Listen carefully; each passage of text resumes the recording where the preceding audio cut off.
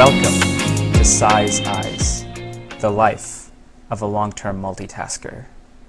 This is the Fully Content series, where content is king, but its wisdom is the kingdom.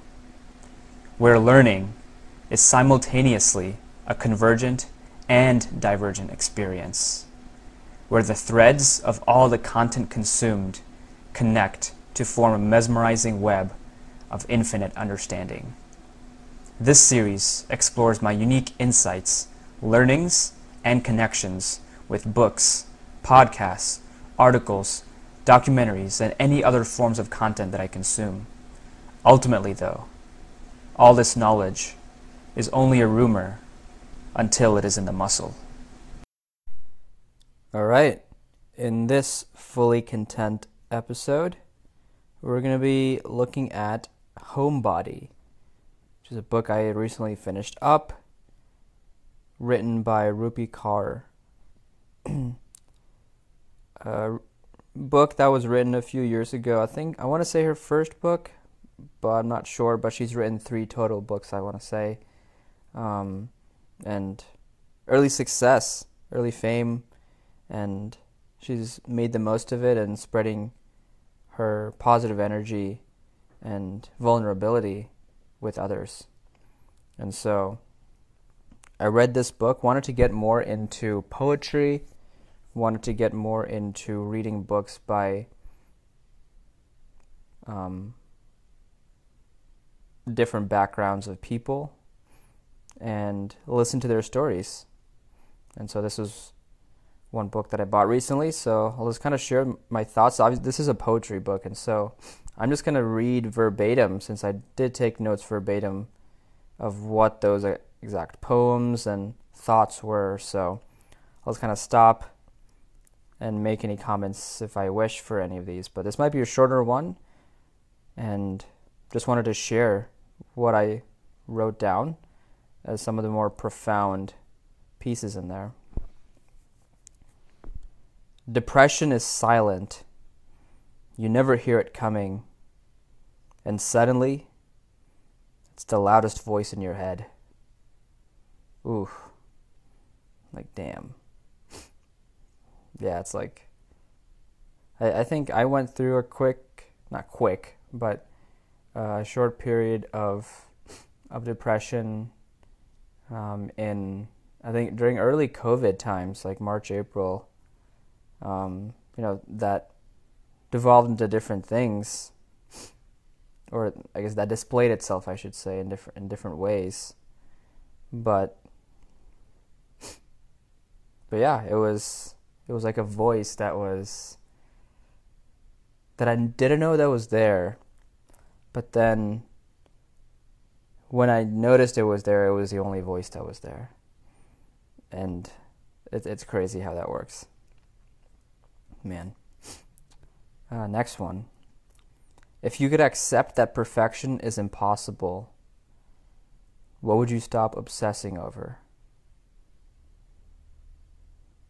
Obviously rhetorical here, but I'll answer it. I was thinking about this earlier, but I think anything that is public facing, right? I think when I was growing up, need for approval from others. Right, so how that plays out now is I think anything content-wise, because most things content-wise is going to be public-facing, right? Whether that's an Instagram post, blog piece, any of the podcasts, etc. Right, I want it to be perfect, especially if it's something that showcases skills, showcases some talent, right? A musician has to be almost perfect in their piece, in their singing, in their playing, etc. And so it's almost an unreal standard for people not at that level, but who want to be, or at least act like, not in a bad way, but who want to act like they are at that level. And so I want to throw that perfection to the wind and be imperfect and stop obsessing over that perfection. Another one. The love of my life. I am the love of my life. Ooh, also a powerful one. Right? It's like we're looking for other people, looking for other things to make us happy. Like, just look in the mirror. Like, I should be the love of my life. And, I've been saying that to myself in the mirror. I haven't done as much recently. But I did it as a habit for a while, and it had a very positive impact. When you tell yourself that you love yourself, of these powerful words, these feelings that you're creating when you're looking at yourself, when you're looking into your soul through the eyes in a mirror, right? The love of my life is me. Next one here. Why does everything become less beautiful once it belongs to us? It's also a good one. It's like we're always desiring that next thing. And desire is an interesting relationship with the word desire. But, in this case, why does everything become less beautiful once it belongs to us? Desire to have something, desire to do something, desire to be someone, right? In this case, let's say it's an object, desire to have something. Once it belongs to us, once this item, once we've bought it, once it's in our hands, once we've become used to it, now it's part of us, and now we're looking for the next thing to make a part of us. And so then we see that what is already a part of us, it's normal, and that we don't recognize its beauty, that we don't recognize the desire that we initially had to actually get it to be a part of us. That's good. Let's see what else. Play is when we escape time. So, yeah, this one was like, damn, yeah, that's true. Play is when we escape time. When we're playing as kids, we have no function of time. We have no concept of like, oh, it's time to eat. We're hungry. It's time to relax. It's time to sleep. It's just we play. Our energy is created. Energy is being used. Energy with friends, sharing that energy, and then, and then we're hungry, and then we sleep. And then when we play as adults, we're in this state of flow. Flow is play, right? Meditation is flow. Meditation is play, if we're doing this law of syllogism here. But play is when we escape time. There is no concept of time. We're just in the moment. We're just joyous, abundant joy. If you want to be creative, you need to learn how to do stuff that has no purpose. So I think this is true, and there may be cases where it's not, but obviously I get where she's coming from. Of like, hey, let's don't think about, or, let's say, don't put any guide rails. Don't think about work here, or don't think about a specific thing if you want to let your imagination run wild. All right, and I do that a lot. Right, doing nothing is sometimes the hardest thing. A quote by a friend that stayed with me. Actually, recording it right now, exactly where I was sitting when he said it, here at home, in my apartment, was if you can do nothing, then you can do everything. Boom. It was like, damn. Right? If we can just do nothing, we allow that space, we empty that space, and allow ideas and creativity to flow in and be our most spontaneous, authentic self, and we allow time for that play. And paradoxically, when we allow time for that play, there is no time, because play is when we escape time. On the contrary here, I think learn how to do stuff that has no purpose. In a work setting, we can also be creative. In a marketing field, for me, for example, there is a purpose for my creativity. The purpose is to make an impact on the community, to make an impact on customers, to generate revenue, right? And I need to be creative in the campaigns that we run, and who I involve, how we're going to roll them out, who we work with, all these types of things. And so when we restrict ourselves, when we put constraints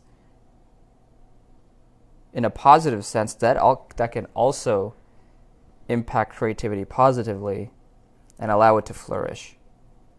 So I think both sides of creativity are true.